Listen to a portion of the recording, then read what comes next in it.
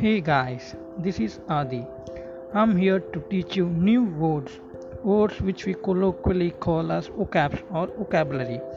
I know many people from India or South Asia they have some phobia regarding vocabs.